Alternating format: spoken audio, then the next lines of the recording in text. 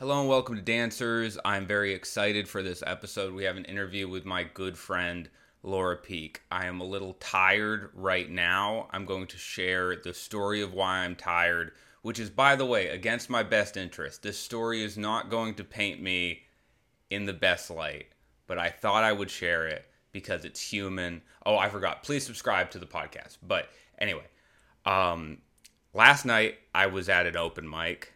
And my friends got up really early that I was there with, and I went up really late. And it was midnight. I'm really tired. I get on stage. There are 6 people in the audience, right? I've done worse than that. I've done a mic with 1 person in the audience, and it's the host of the mic, right? So this is not new territory for me. I've been doing comedy for 6 years, and I was just surprised at the level to which I can still fail at it. And I think it's important to tell stories like this because you usually hear about people's triumphs and successes. And I'm going to tell you about a huge failure because I told you about the Austin shows last episode and how fun and good they are and how well I was received. I go up in front of 6 people, 4 of which were comics, 2 of which were audience members. I have a 3-minute spot at this mic. After 1 minute of trying to do material, 2 women in the audience who were just audience members, not comedians, get up, say goodbye to their friends who were comedians, and leave.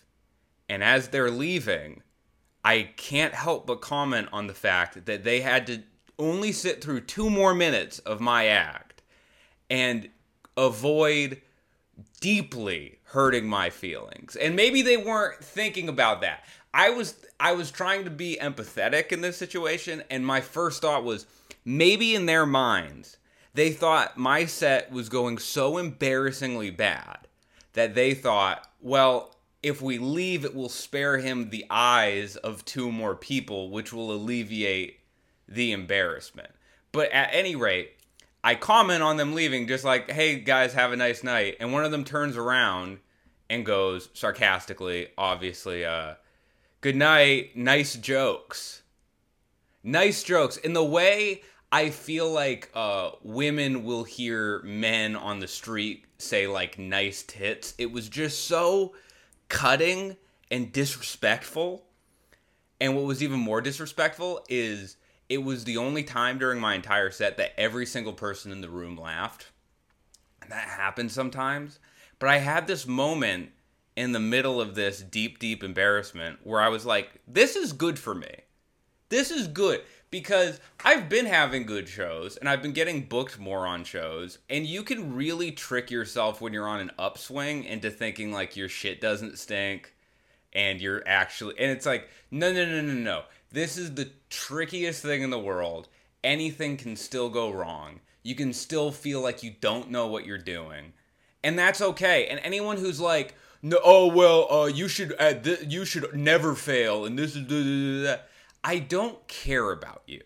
And I don't mean that harshly. I just mean if that's the way you see the world and your experience, I don't care to hear from you. I feel like falling on your face is very funny, even if you don't realize it in the moment. Looking back on it, I'm like, that's hilarious. That woman owned me. She completely dunked on me. If I was living that experience like it happened, I was like a little kid and I got pushed in the dirt and everybody laughed. It's like that's how it felt. And that's fine. You have to get owned sometimes. It should be considered not only a part of life, a necessary experience. Just getting the shit kicked out of you is so important. And I feel like people have this natural defensive trauma response around it. But no. She slapped my little face. She took my little face and she went, and that's fine. That just happens sometimes. But anyway, that was my experience last night. I hope you enjoyed me sharing that. If you're a sick person with a sadistic mindset. There's 2 news stories I want to cover before getting into the interview. The first news story I want to cover is actually local. for me. And here is the title of the article: Native Americans urge boycott of tone deaf Pilgrim Museum. Now, this is a Pilgrim Museum I went to when I was there. It was called Plymouth Plantation, which should raise red flags right away. It was a field trip like any other field trip. It was a place where they brought school children in buses, and other people talked to them and taught them things while our actual teachers drank from flasks. And I'm sure you had that experience as a kid. Maybe you didn't see the teachers drink. Maybe you did, like me. And that's fine. Teachers need a break. They're underpaid, okay?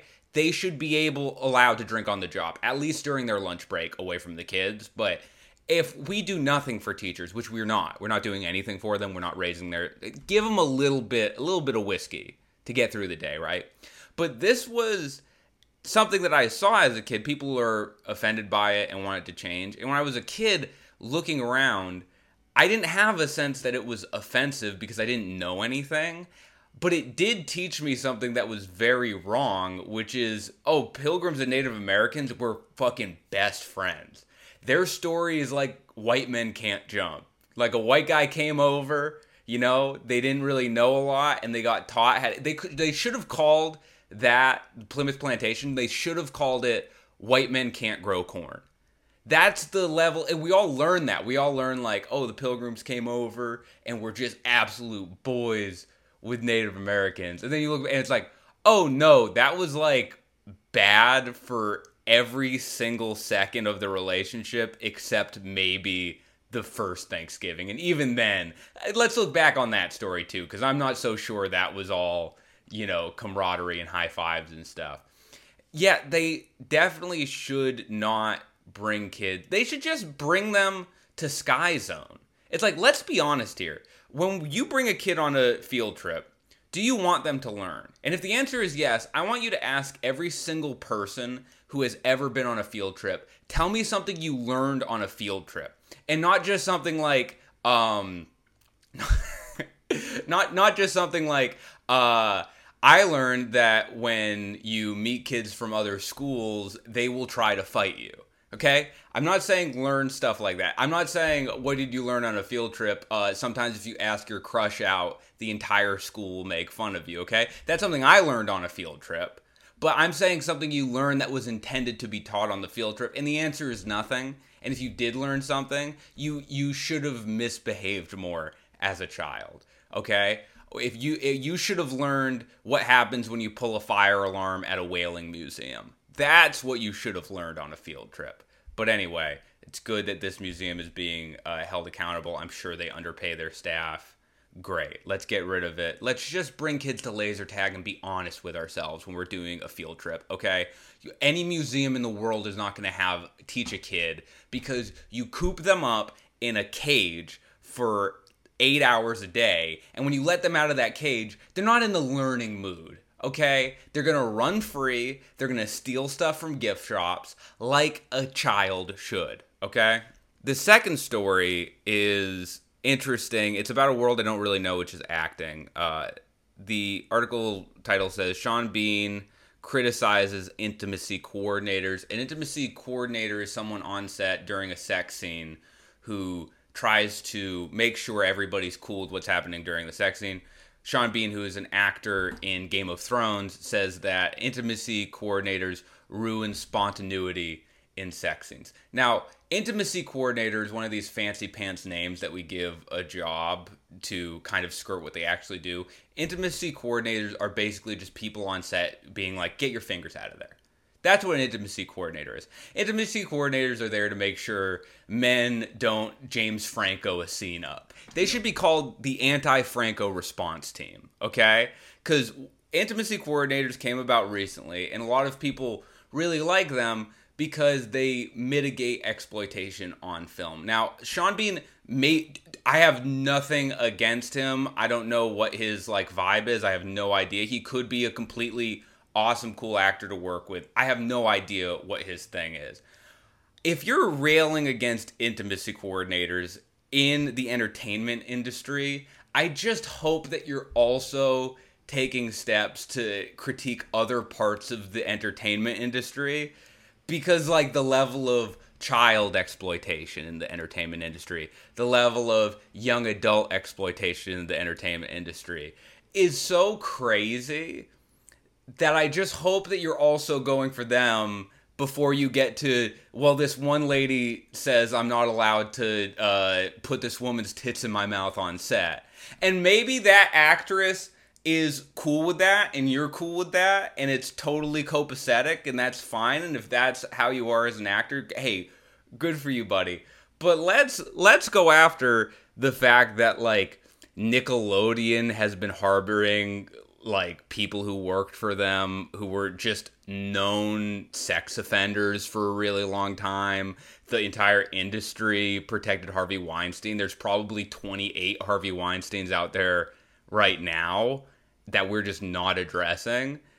And maybe this is just something that you've said that's made it in like the viral media sphere, and you do care about those other things. But if you're a person, not just Sean Bean, but if you're a person who is like, we need to get rid of intimacy coordinators ruin spontaneity in scenes, I just hope you have other issues. I hope you have other irons in the fire, right?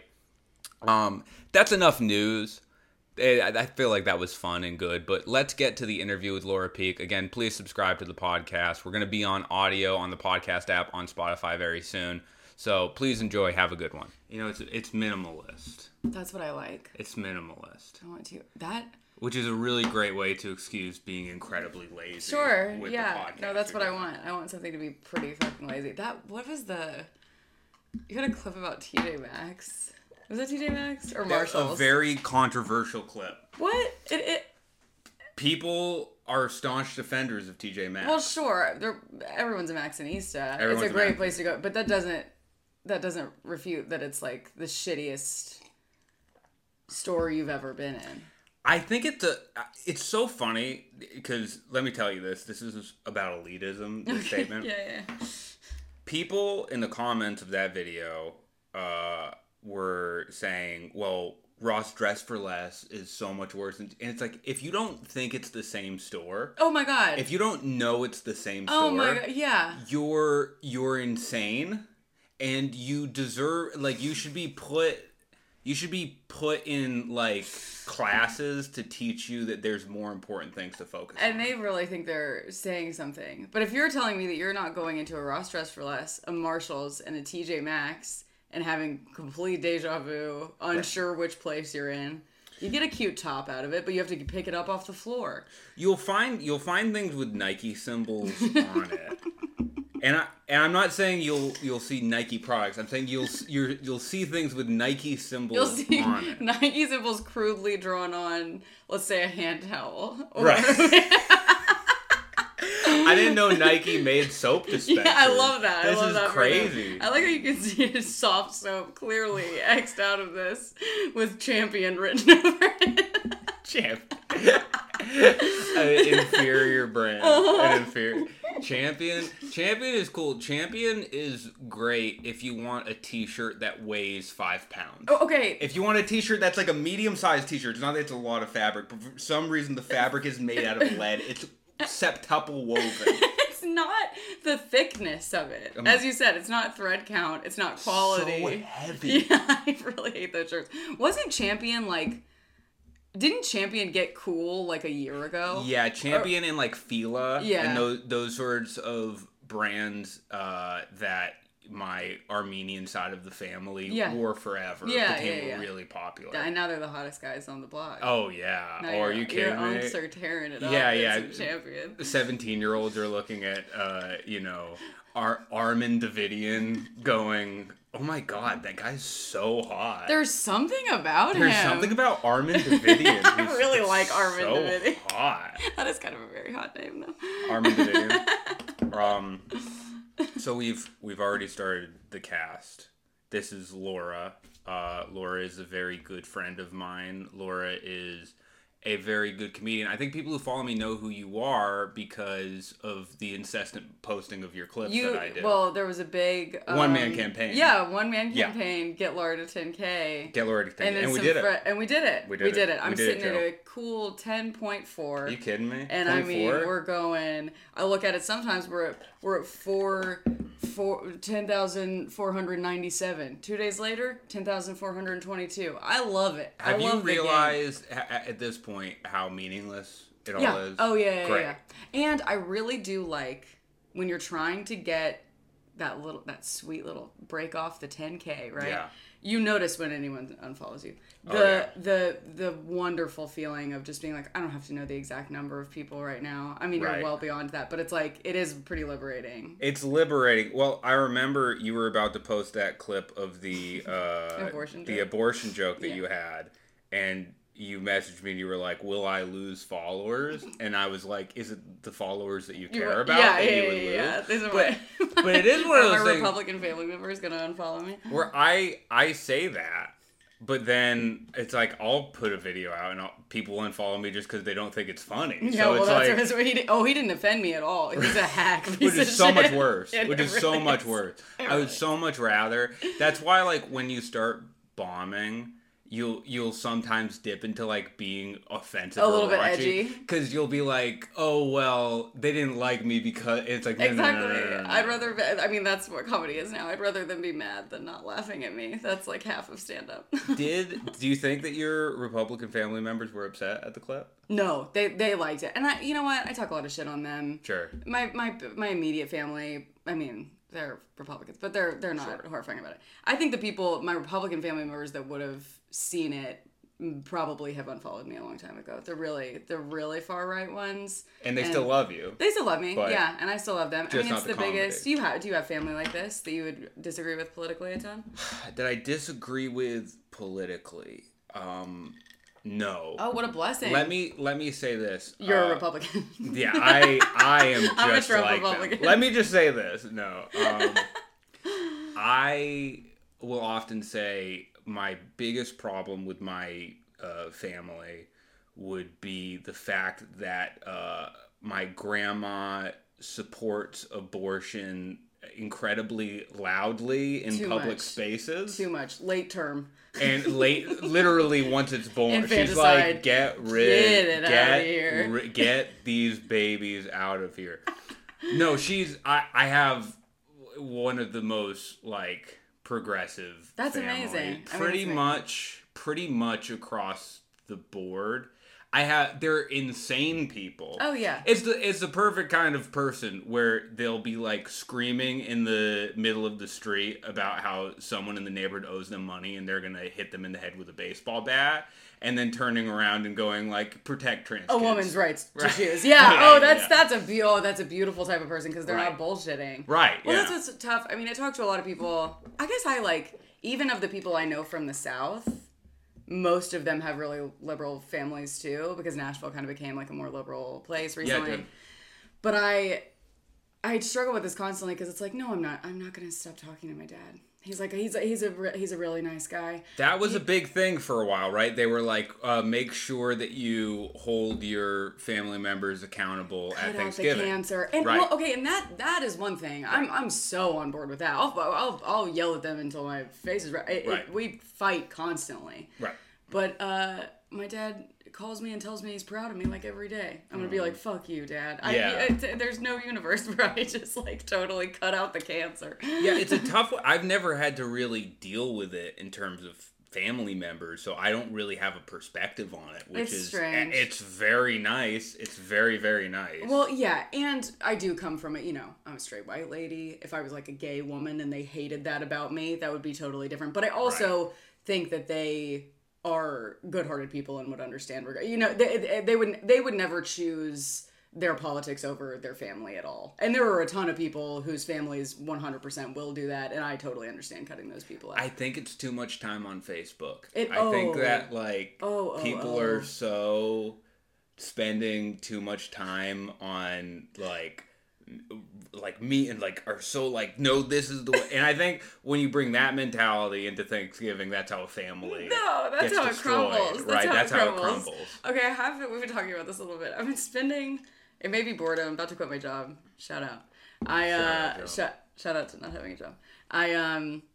But I've been spending more time on social media. I'm trying to. Since you quit your job. Yes, I'm trying to figure out what I'm dealing with. And all of social media platforms, Meta, all this stuff have changed so much to where I'm seeing none of what I'm seeing is things that I want to see at any point ever. No. Right? It's all being foisted upon me. It's people I've never met doing stand up. It's like political opinions from people I will never and have never cared about. Right. And now Facebook, this is the funniest thing because I laugh about what my Republican family members must be seeing because what I'm seeing, like my like targeted Facebook stuff is like this year's about you. Like don't let it's all the most insane, stupid, inspiring shit of just being like, some people will never appreciate you for who you are. I'm like, do you think I'm 13 again? I'm amazed at the algorithm of Facebook.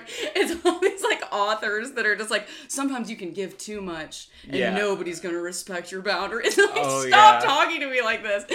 No, it is funny because I went back on Facebook because I started posting stuff on Facebook. And it is funny where it's like, oh yeah, people do retweet just like a picture of a bunch of guys standing together in suits and it says like pick the ones who are gonna be with you through the storm, not just the ones who stand with you in the sunshine. Who's making this content? The fucking smartest people in the world. Right. Literally geniuses, because they know, a million people are going to, because they think they're a guy standing in the suit. Yeah, every single person has at least the potential to become the guy in the suit who's driving the two-seater and has cut out all the toxic people in his life. And what's so funny is, like, irony people online and people who are, like, super saturated with media will look at that and they'll go, oh, look at those, like, losers reposting. Right. There's stuff for you, too. You're just not aware of it, but the stuff that you're reposting is the same. They would have a look at that. It's made for you. Yes. Not in, like, a laboratory or whatever, but it's, like, there's stuff where, like, these social media platforms are like, oh, this is what you like. You're going to stay online if I keep showing you this, keep showing you this. It's like, sure, it's like a Hassan Piker, talking shit about somebody. Yes. But it's the same thing. But you're absolutely right. That's why I'm so concerned. Is that it's like, Meta, you have all of my information. Okay, I am on Instagram. I'm 26 hours a day. You know who I want to compare myself to. Instagram, you show me exactly what I need to see to stay hooked on it. People that get hundreds of thousands of likes, people whose stand-up is taking off, whatever. You've got me in the pocket of just like total shame and embarrassment where I will come back every second of every day. Right. That's why it's so surprising to me to go on Facebook and just be like, do they know something I don't know about myself? Like, do they think that I'm like, that all the toxic people in my life are really about to get to me? I think it's more simple than we think it is. Like, I think that we put all this importance and credence on, like, oh, they know all the, like, the intricate details, but there's really simple principles that they follow. Like, the first one, obviously, is angry people click more. If you get someone angry, whether it's angry because a guy who they agree with is talking, or angry because a guy they disagree with is talking, angry people click more. Yep. And just like really basic, there was this thing where the BBC used to have this big thing where they would have kind of like saccharine programming, like, whatever, have a beauty pageant, but they would show that to try to lead people into the next program, which would be like a like educational piece, right? And then that completely disintegrated when they had to start competing with, like, independent media sources where they were like, oh, it's going to be all beauty pageant. Yeah. Like, we're going to have all. And we're experiencing that on social media now, where it's like, it's all dog and pony show now. Yeah. There's no lead-in. There's no, like, oh, here's some, like, nutrition for your brain. I got to get you right off the bat with feeling some sort of intense emotion. And it's like that, it sounds like elitism when you say that, but you go, oh no, when you're just driven by just completely your unconscious desires, it's not going to benefit you in any way. I know. Well, I find myself trying to like, and I know you're right. I think I do think of it as being a little bit more complex than it actually is. They're looking at how long you're looking at something. They're looking at what you engage in. Have you found yourself being like, Sometimes I'm like, I can outsmart it. I'm like, don't even look at that ad. I'm like, Oh, yeah. Which makes me insane. Right. It's just like actually being interested in something, but like scrolling past it really fast so they don't know my metadata. No, that's good. You know, I do think that's actually a good mentality. Not that it helps at all. Of course not. But I do think it's a good mentality because at least you're being like somewhat of a conscious consumer of this, and you're somewhat being like, no, that I see that. Like I'm too smart for that. Yeah, I see your bait. But they just keep getting smarter. They do, and it'll be the death of all of us. I have been talking to so many people who are taking like actual healthy breaks from it, and I'm like, bro, I'm too far gone. Like I don't know. No, you're not. I no, mean, you can take a break. I after a really bad breakup, I was helping a friend move to Arizona, and I shut my phone off for 3 days because I just wouldn't need it. Totally king off. shit. That's a very good policy. And doing it, the first thing I realized within the first like 4 or 5 hours is like, oh, this is easy. Yeah. It's actually not hard. Yeah. You just, once you do it and you commit to it, it's actually not that difficult. The difficult thing is making the decision to do it. Yeah. And then pulling the plug. Right. You're so right. On days that I will decide not to do anything, if I go, I'm like, oh, I'm just outside, like having a good time. But then I have taken some breaks and the fear creeps in, or something where you're just like, I'm just going to check for a month. As though something will have like if you picked up your phone when you were taking that break and your girlfriend just had like 600,000 followers all of a sudden. Oh, yeah. Just like my anxiety didn't work. That would be fine. No, that would be good for her. Hey, we love your ex-girlfriend. Yeah, I would hope fake name Julia would, I would hope Julia would have a good life. Julia Roberts. It's Julia. I was dating Julia Roberts. The prettiest woman. But I was always jealous.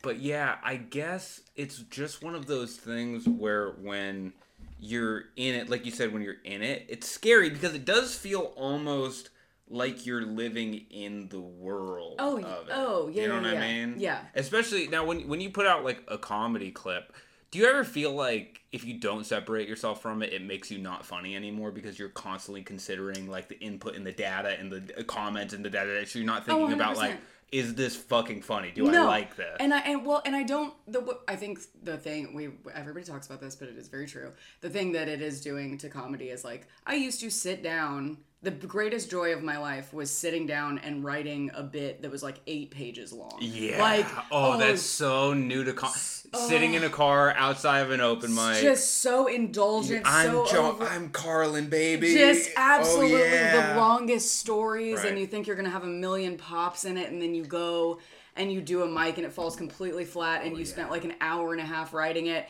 and then you have the process of over the course of several months you whittle it down, you maybe get 30 seconds of good stand-up from it. Right. But now, and that's the way it should be. Now I'm starting where I'm going to sit down and write, and I'm like, I gotta write something that's 15 seconds long, where it's like, that's not the way I've ever wanted to do stand-up. It's not the way any of us have ever thought about comedy unless we're one-liners, and hardly anyone is.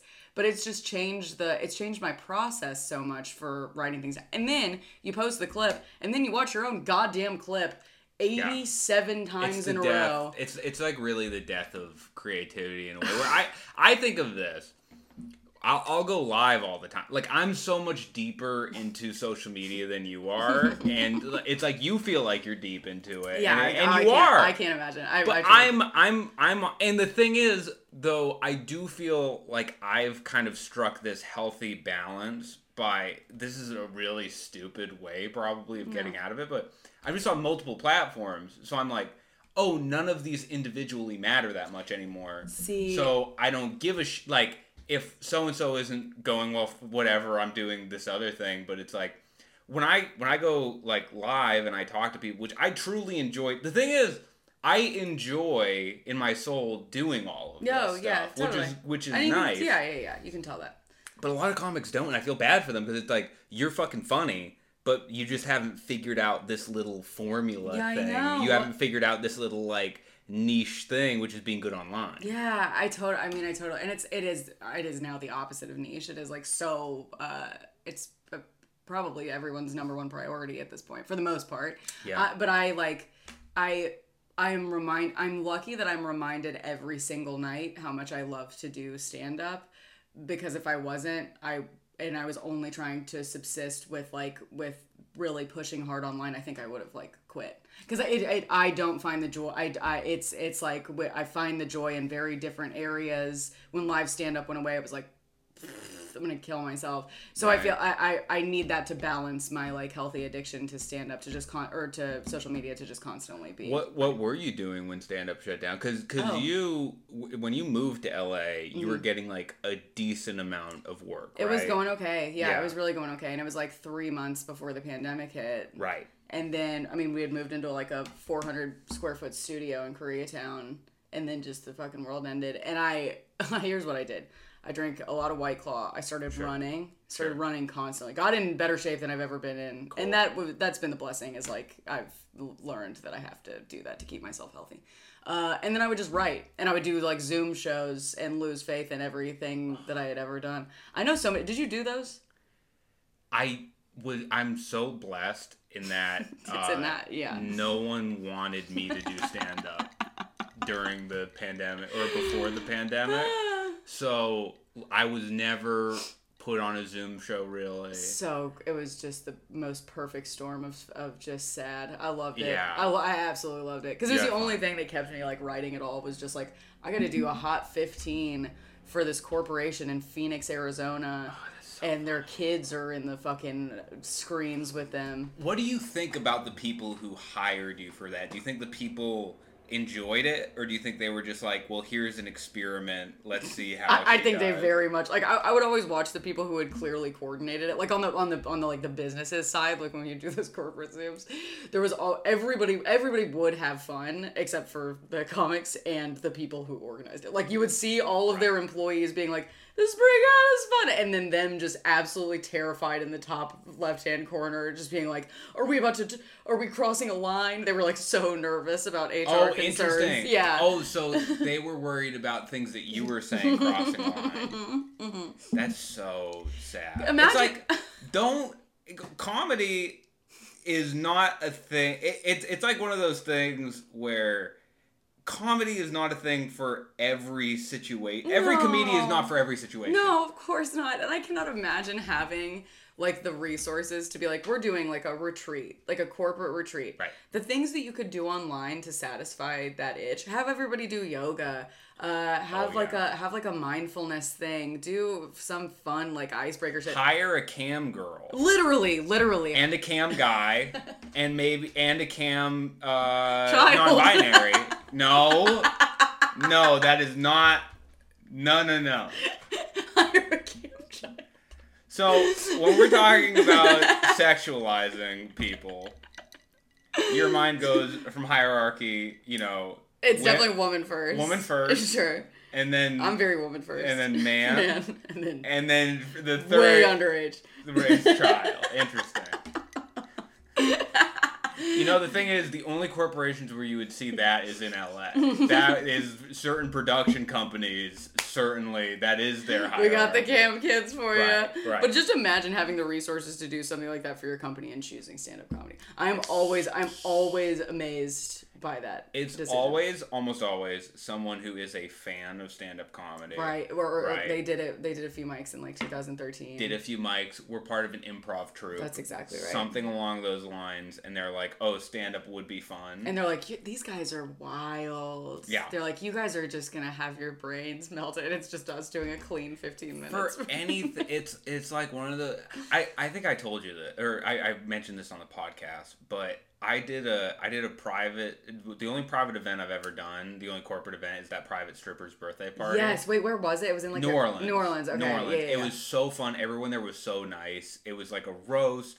I felt like my it's a difficult situation. I grade myself on a curve because it's like unusual circumstances. You were brought in to roast someone that you've never met? Several people, and my biggest mistake was I was like, okay, well, I should have taken more assertiveness in like, this is how this show will be, but instead they were like, we want 30 minutes of roast material. That is insane. And I was like, if you want me to cover 30 minutes, I'm going to have to do stand-up and then some roasts, and I'm going to have to roast multiple people. Now, the roast multiple people thing, that went well, and like the general, like that went okay. I should have just not done the stand-up. Did they hate it?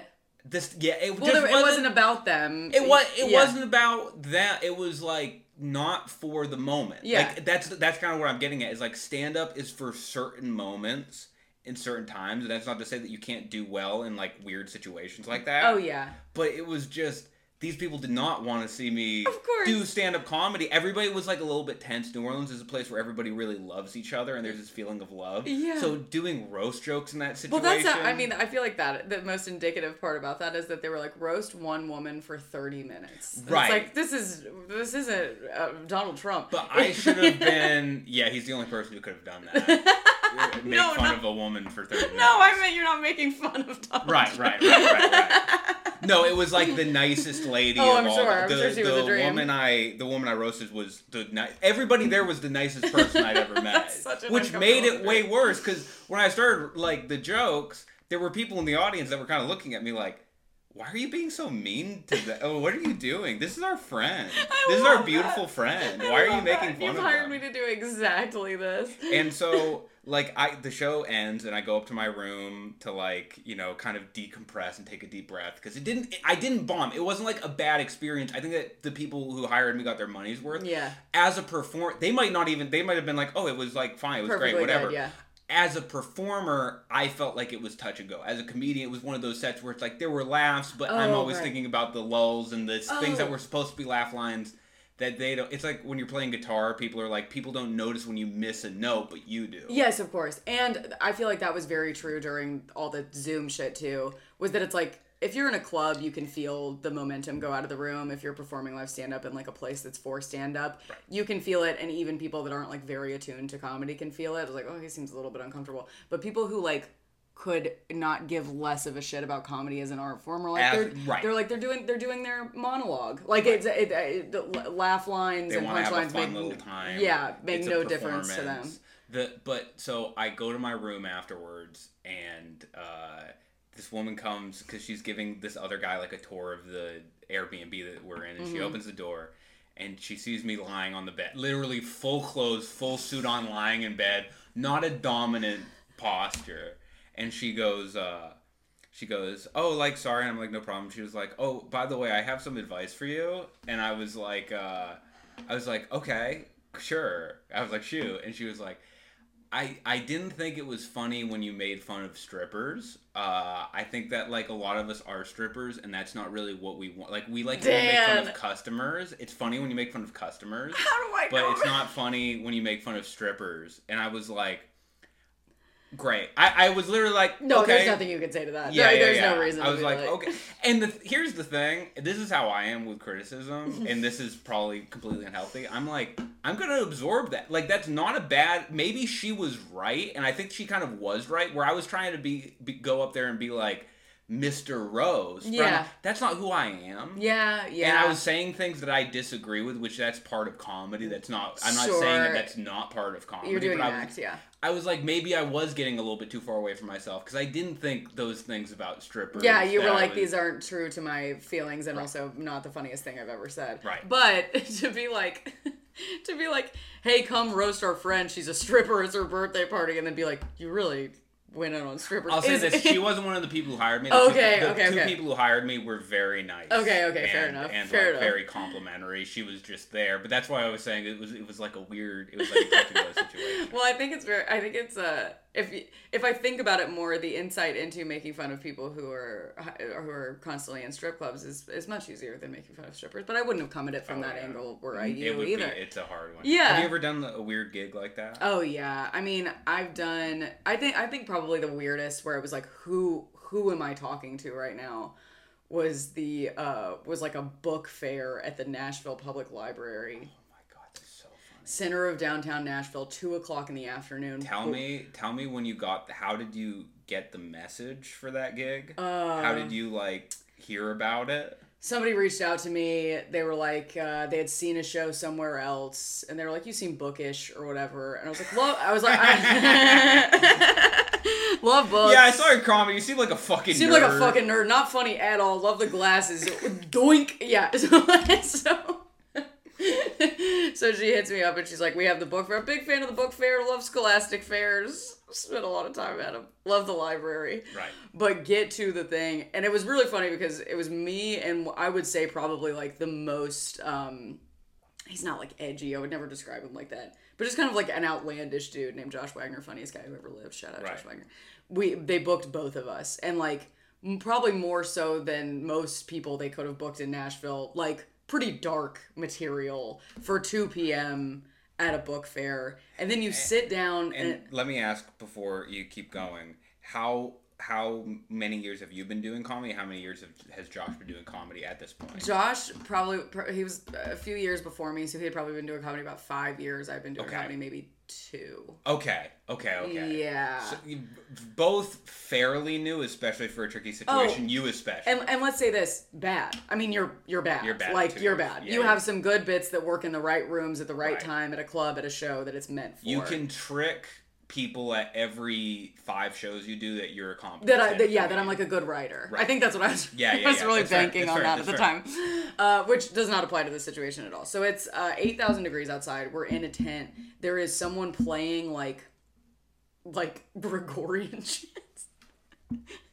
Like a real like some dirges going on behind us. You're talking like oh. You know, they in the 70s they became popular to play those while you fucked. Play Gregorian chant while you had sex. I gotta say, I don't know if like Eyes Wide Shut put that into me or something. Right. But I've always been able to see myself doing that. But let me tell you something. I tried doing that with an ex-girlfriend. And okay, obviously your idea. Were you like, let's see how this, and we couldn't stop laughing. It was so not, and I was just like, how did people do this? It was so fun. Because you have to, like, the thing about that is, if you're playing, you have to be a guy with like a fuck dungeon. Yeah, a total fuck dungeon. You have to be a guy who like takes himself very serious. And well, just like that's not sex anymore. Right. You have to look like that. Sex anymore. That's not sex anymore. That's a ceremony. It's a ceremony. That's a rite. Exactly. All right, right. You are obviously trying to impregnate her. I feel like with a spawn that will go on to do evil acts. Rosemary's Baby. Yeah. 110%. But so okay, wait. I have always thought about that, and I'm happy to know that I would never be able to take myself seriously doing it. It's so funny. I think I found it. But was maybe that baked into our minds because of movies like that? Where it was like big sex party It's situation. Very possible that you're just really fucked up and that you've always just connected those two things. It's very possible. I was raised Catholic, and I mean, if you have listened to the music and hymn, I mean, we're coming. Oh, yeah. Every time. Okay, so we get to, it's so funny. They were, the funniest part about this is that music was coming. Like someone was like spinning. Right. Was like spinning this. There was 100%. Are you guys ready? Here's some chants you never even fucking heard before. I've only heard like 2. This one goes oh. Y'all know this one is like oh. So he's playing chants. We assume it'll stop. It's one of those. I actually did a show like this recently. I gotta tell you this story because it was the best thing that's ever happened to me. But like, where someone obviously no idea how to produce a comedy show. They're like, you guys ready 70% of comedy. Go up on there, just get up on that little stage. Just no introduction, nothing, no light, no anything. But Josh went up, all adults in the audience. He went before me. It was like nerdy, like 40-year-old like comic book guys, and they were loving it. Great audience. Right. Josh is a very dark dude. He had a lot of dark stuff. He's a very funny guy, like really working class guy. Absolutely killed. The moment that he gets off, they leave. Just white, like 35-year-old, very rich white women with children. I would say 6 and below. Just funnel it. So the entire front row. So the audience changes in between you. No, it just happened that way. Like they were just like, oh, that was fun. But, and then no, that's what I'm saying. But like naturally, you're performing in front of a different kind of group of people. Completely. Wow. And the entire front row was like dogs and babies. Right. And it was one of those where it was like, you're doing so bad. My audience. That is your audience. Yeah. Hey, what's up to Dan's dogs and babies? Wait. They don't know what you're saying, but just make big faces. Make big faces. Go on. That works for both. It's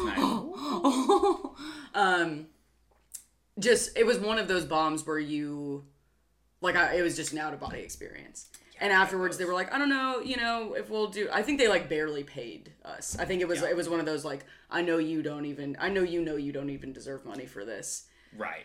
Well, you deserve... That's the thing. Is I deserve more money for it.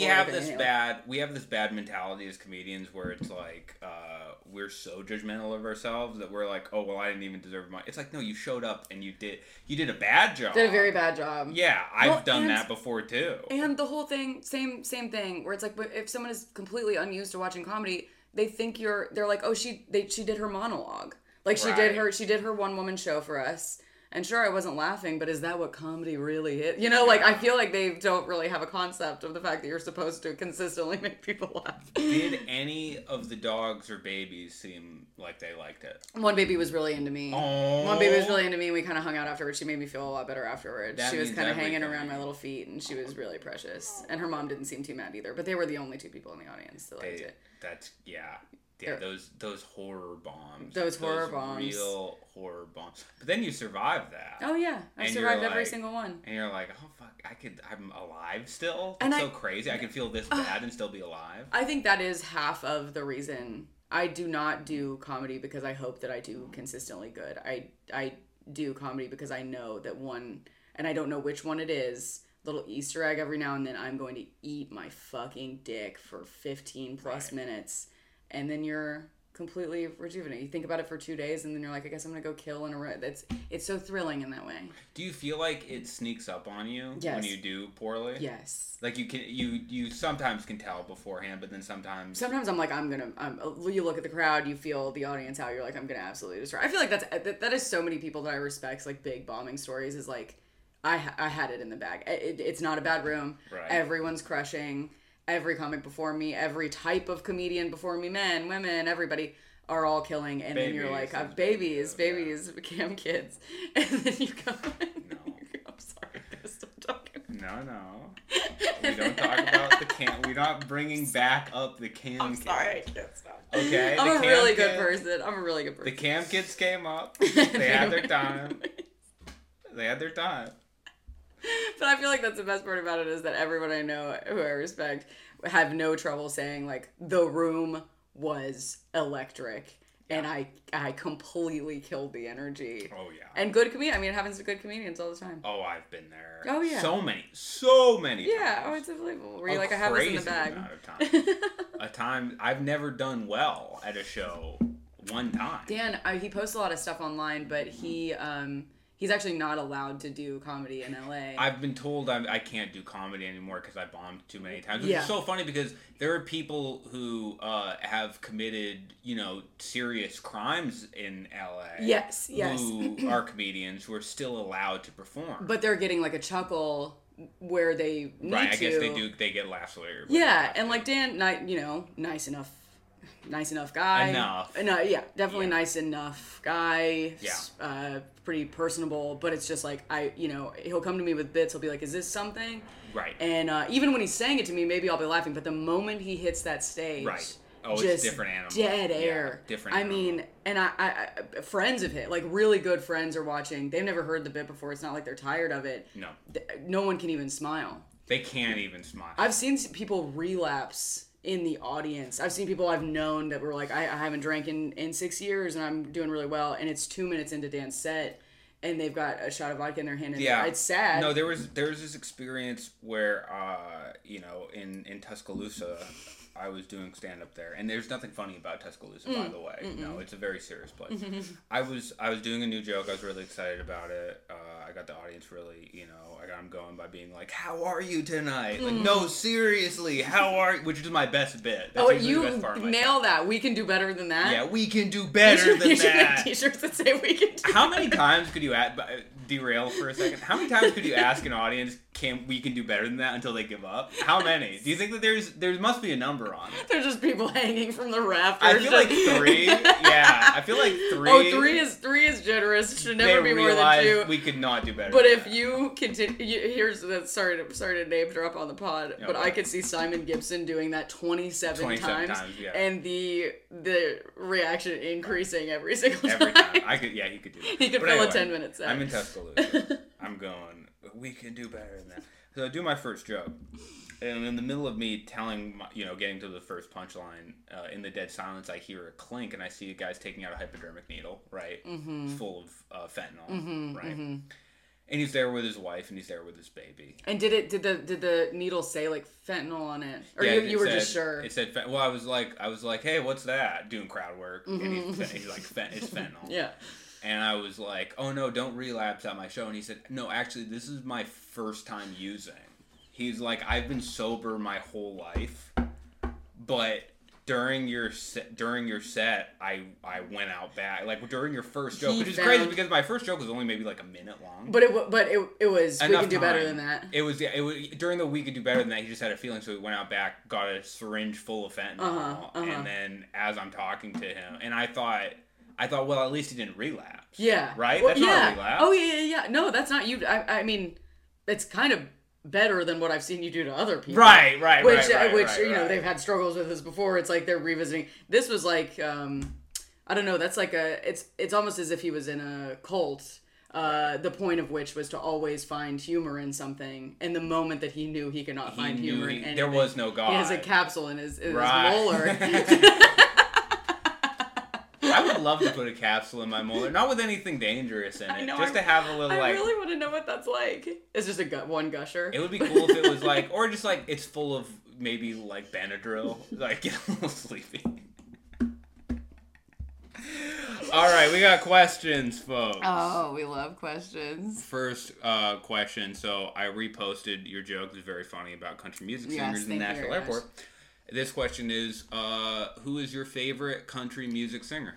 I have many, and I know you're not a Southern man. So I like country though. You like country? I like country. Okay. Do you have a specific era of country that you're into? I like with newer guys. It's like I hope I pronounced their names right, but it's like Sturgill Simpson and Tyler Childers. Yes. And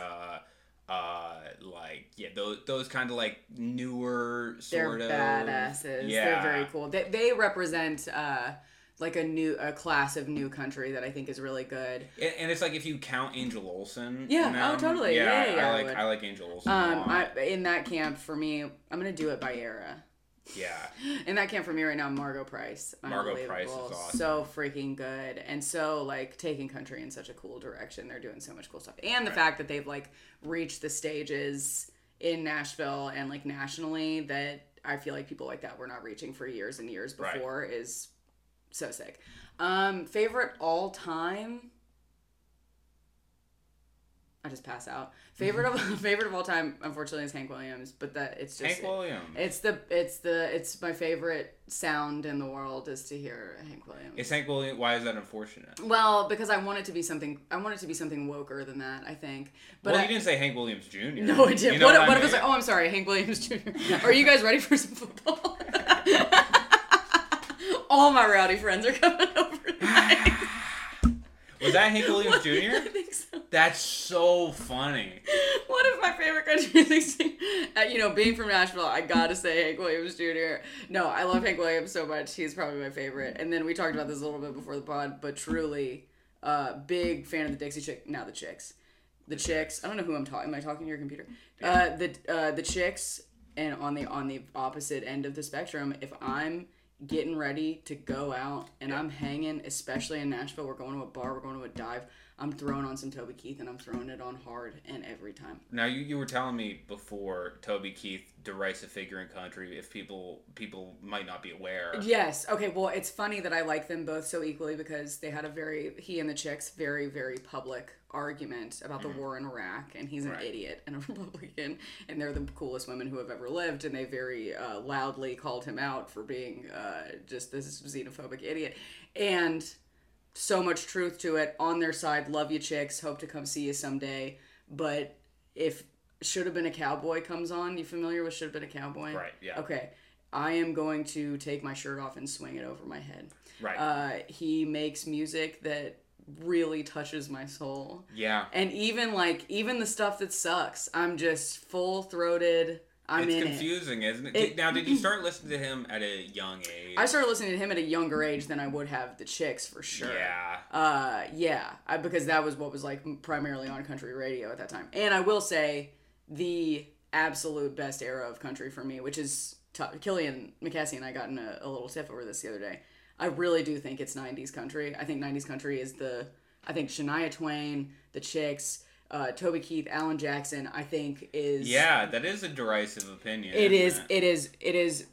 I want to be like 60s country rules, and it always will. I love all of those people, but I love 90s country. Just probably because I was... That's great, because when you grew up... Yeah, I remember, and that, like, the one I have the joke about, Jody Messina, Queen, absolutely underrated, has, like, the best twangy voice in the entire world, and they all put out, like, 3 albums that, like top to bottom just absolutely ripped. Yeah. And that's what I go to now. Like if I really need to be in a good mood and not think about anything, it's 90s country all the way. You know, it's funny when it comes to opinions like that, which I don't think is very derisive. He was just a guy, like many people of the time supported the Iraq war, which turned out Sure. Sorry, Toby Keith. Whatever. You're he's like every person I've ever met. No, I mean, no, he's a piece of shit, I'm sure. I'm not. No, I'm actually taking probably the least equitable opinion here, which is, It's funny with all this stuff where it's like separating the art from the artist and all that. I've never had a trouble with that, and I think it may come from a fundamental inability to love. Oh, but that's beautiful. Let me explain. It's like when I consume media. I never consume media and am like, oh, I love the person who made this. Of course I've always not. been like, oh yeah, this is like a good song, but I'm not co-signing anything. Of course. XYZ is like if it can't like I love Sturgill Simpson and like I've never heard anything nefarious of him. He seems like a really cool, nice guy. But if it came out tomorrow that he was doing nefarious stuff, it wouldn't feel like a friend of mine. Yeah, exactly. Like, it wasn't you know what I mean? I don't have that either. I don't have that either. But it does become a cultural thing to be like, or just like a social thing to be like, we're throwing on Toby Keith with no asterisks next to it, because you just have to be like, we're so aware. But of course, I mean, I think the fundamental thing of like art from the artist is like, how good is the art? Because I will repeat watch many things that I know I should now be staunchly against. I was listening to Sunday Service Choir's album, which is just like gospel music, and I was driving through West Hollywood, and it was Gay Pride Month, and I got enough like cross look, and I'm sure if I talked to those people, they would just be like, but it just seems like a political action listening to gospel music in West Hollywood. Yeah, that's very true. And no matter how wonderful it is. Right. I wish I could just like right on the top of my car, like, hey, I'm all for. I just like the sound is cool. Yeah. Tell me you don't enjoy this. Tell me you don't enjoy it. Okay. Second question. Do you think about what you wear on stage, and is that affected by how you might be seen as a woman in comedy? I think definitely. I think every female comic. Female? Every comedian. You said that. Oh my god. I think everybody deals with that. But okay, everybody does. I would like someone to come up to me and say, this is your uniform for the stage. And it's just like a pair of pants that look good on me. Everyone has to wear the same jumpsuit. Literally. Yeah. I would love that type of equity in comedy. If we all had to put on... I would happily do that. I would. I don't want to think about it for a moment. I don't want to think about how what I have on changes the way that someone might perceive me. I do think that sometimes if I get up there and I'm wearing something like cuter or like form-fitting, I'm often like, I'm going to do some grosser jokes up top so that no one feels weird. Like, so that you disarm the women in the audience and really disarm the men at the same time. That's kind of sad. It's very sad. It's very sad. I should be doing whatever I want to do on stage, but you do have to kind of like you can feel the difference. I don't think about it as much anymore because I've just kind of been in this era of just like, let's throw on a t-shirt, let's throw on a pair of jeans we like, and then we're sticking to it. You go through different, on what you wear on stage, you go through different eras. Yes. I feel, Totally. right? Yeah. Yes, totally. There are like, and then I'm really bad about this because truly it's on my mind constantly that I just want someone to tell me what to put on. I am not a fashionable person. I have never been. I want a stylist for 2 months to just be like, these are your stage outfits and you're going to wear them for the next 5 years. So you have like do you have a feeling at all of, well, this expresses me? No, literally never. Literally never. I could not be dumber in the arena of clothing. It's not dumb. It's just it's just an interesting personal and it's not quirk. And I feel like some people might defend against that by being like, oh, I don't care about it. I care about it very much. I want very much for a little fairy to come over my ear and be like, I'm going to develop your personal style.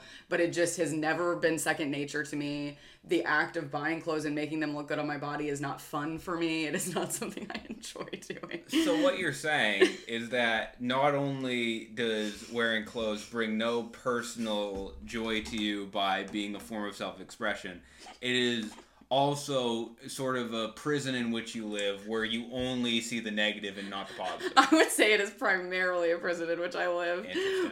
Okay, all right. We all get a thing every now and then. Sure. Fun shirt. Or like, I feel great in this shirt. Okay, yeah. We all have like items that we really love. But as it relates to stand-up, that's where it gets me because I don't want what I'm wearing on stage to be indicative of who I am at all. I just want my words to work. This is kind of a big conversation in stand-up, but like, have you ever had someone try to correct you for what you were wearing, or try to tell you what you're wearing is distracting or bad? I mean, we all have the classic. We all have the classic.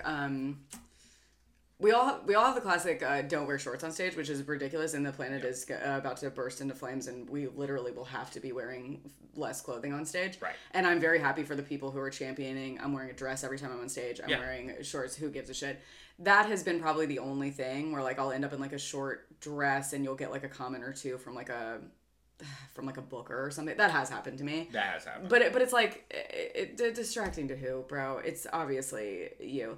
That has never really bothered me. But then, I mean, the second you've experienced this, the second you get like a clip or something that like does okay online, people are going to talk about your clothes. I had the funniest. I don't think I told you this. Let me preface this by being like, the degree to which I get it is right. Of course, you can have anything on. Not even close.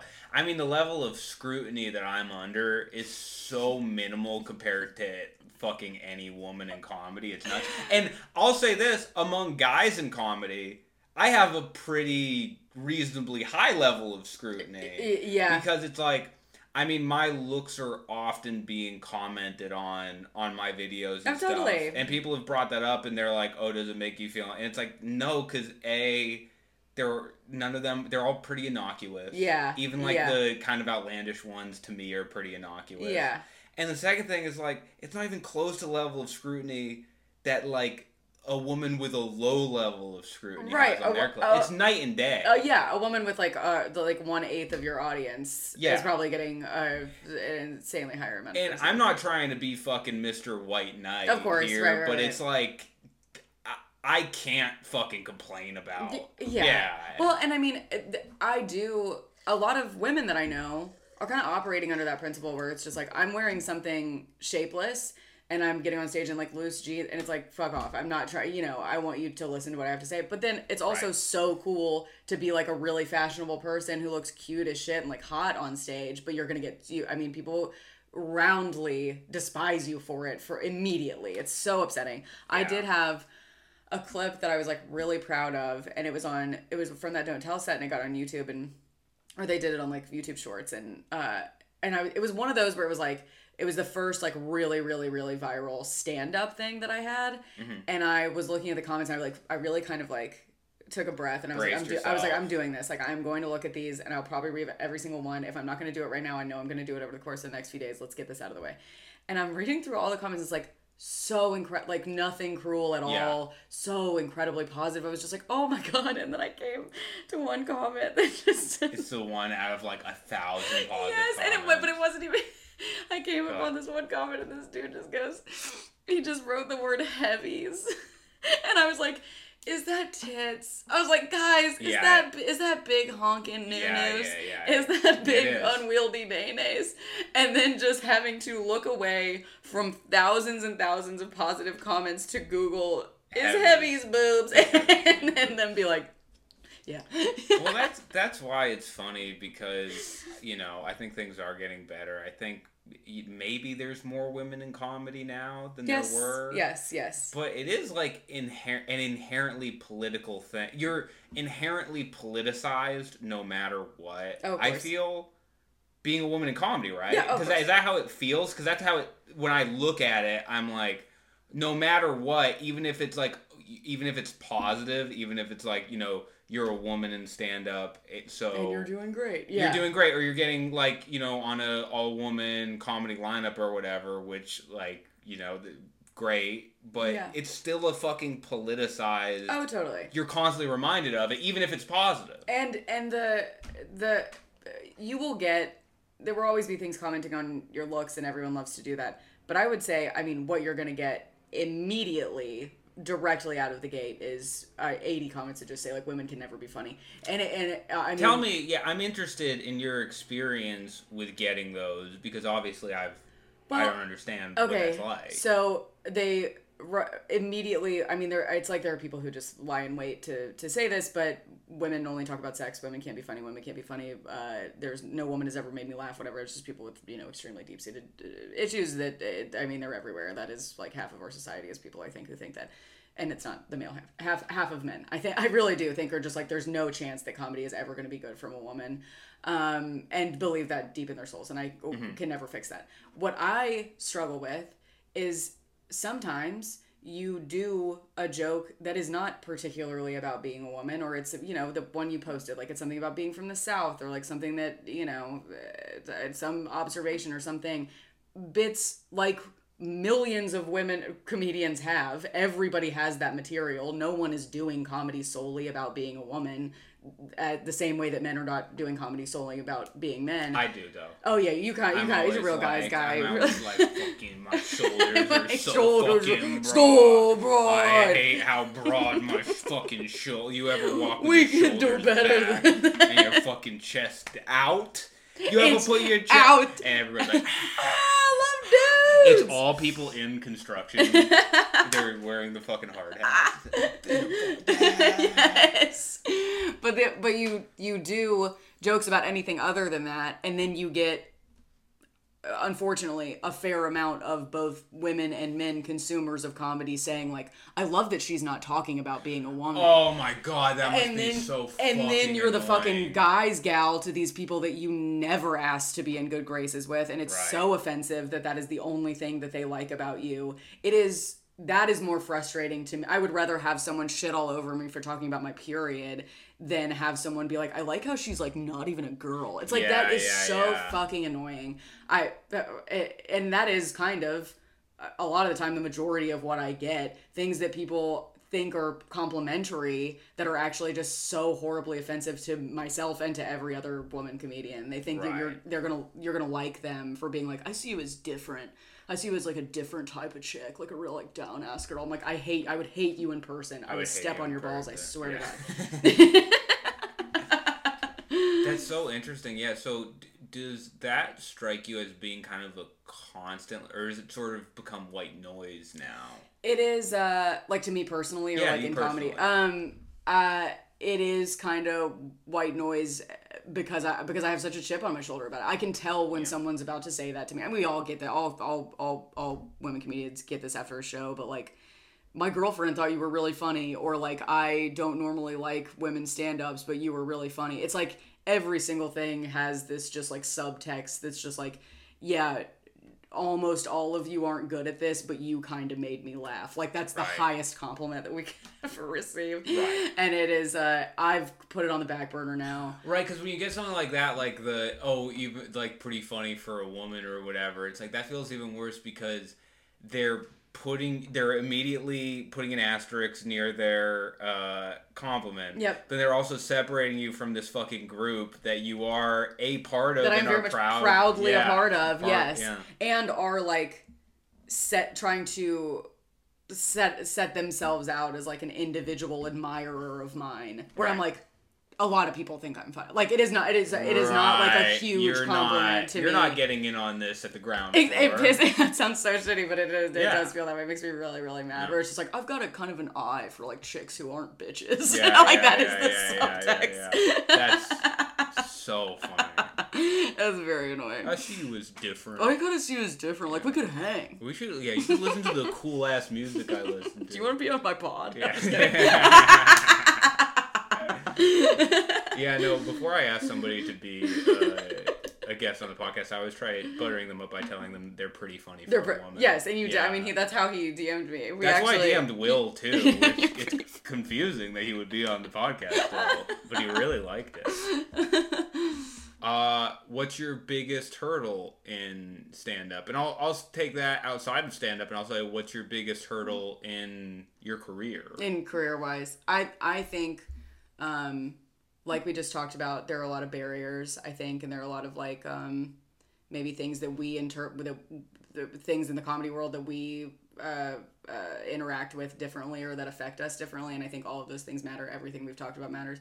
But ultimately, I think that I am the biggest hurdle in my career. Wow. I think that my insecurity or my belief that I don't have anything important to say or that I'm like not inherently interesting or funny or the shit I put myself through constantly of just being like, you know, just really, really feeling bad about yourself, depression, whatever. But it's like I think I'm my biggest. I'm in my own way. That's why it took me forever took me 5 years of like being fairly, you know, not absolutely just blowing up, but being fairly consistently successful at stand up. 5 years of just working a 9 to 5 and not trusting that I could ever make this work and like just holding myself back, not like taking leaps that I knew I was ready for. Sorry for such a serious answer, but This is good. Yeah. I think I'm always my own worst enemy. I'm always the one who's like, maybe you're not ready for this, or maybe you're not good at this. It's just funny because I see that question and I go, my biggest hurdle is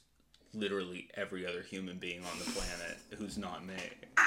So that's really interesting that you would feel that way about your. It's almost like it's all in, because I feel like I'm kind of the greatest thing to ever happen. No, okay. No, it's I completely agree with you, obviously. It's like, for all whatever barriers or shit that you have to, it's like, it's always going to be you at the end of the day who's like, yeah, I didn't have to take that nap. I could have written a joke. Oh, totally. I didn't have to fucking like, you know, whatever. It's always kind of coming down to you. If you're auditing yourself, it's like, yeah, mostly me. Yeah, me. In any arena that I am allowed to, like, because we do this on our own. For the first many years that you do comedy, like, you're booking yourself. You're you're your manager. You're your talent. You're like your marketing expert. You're everybody.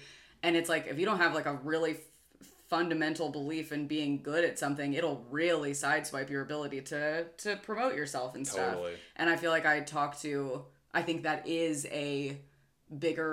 can be a much bigger concern for like women who are starting or like non-binary people, you know, anybody else who is starting to realize that it's like, I might have something to say, and it's like, just fucking. We are back from the tactical difficulties. Hey. Laura was saying something very positive to women and non-binary comedians, and it seems as though God did not want it said. I do want to say that Dan shut off the video and said, I didn't have you here for this kind of stuff. Right. And I was like, wow, I mean, you should have put that in I'm the sorry. fine print of the contract that I signed. I shot the camera with a gun. So, Laura, great having you. It was very fun. So nice to be here. Thanks for having me. Where can people find you? Find me online, Instagram at Laura Peek Comedy, LauraPeek. And then Twitter, Laura Peek _. And TikTok is either one of those things, and I can't remember. Please subscribe to the podcast so I can afford air conditioning. That's right. It's hot. It's hot as shit. Thank you.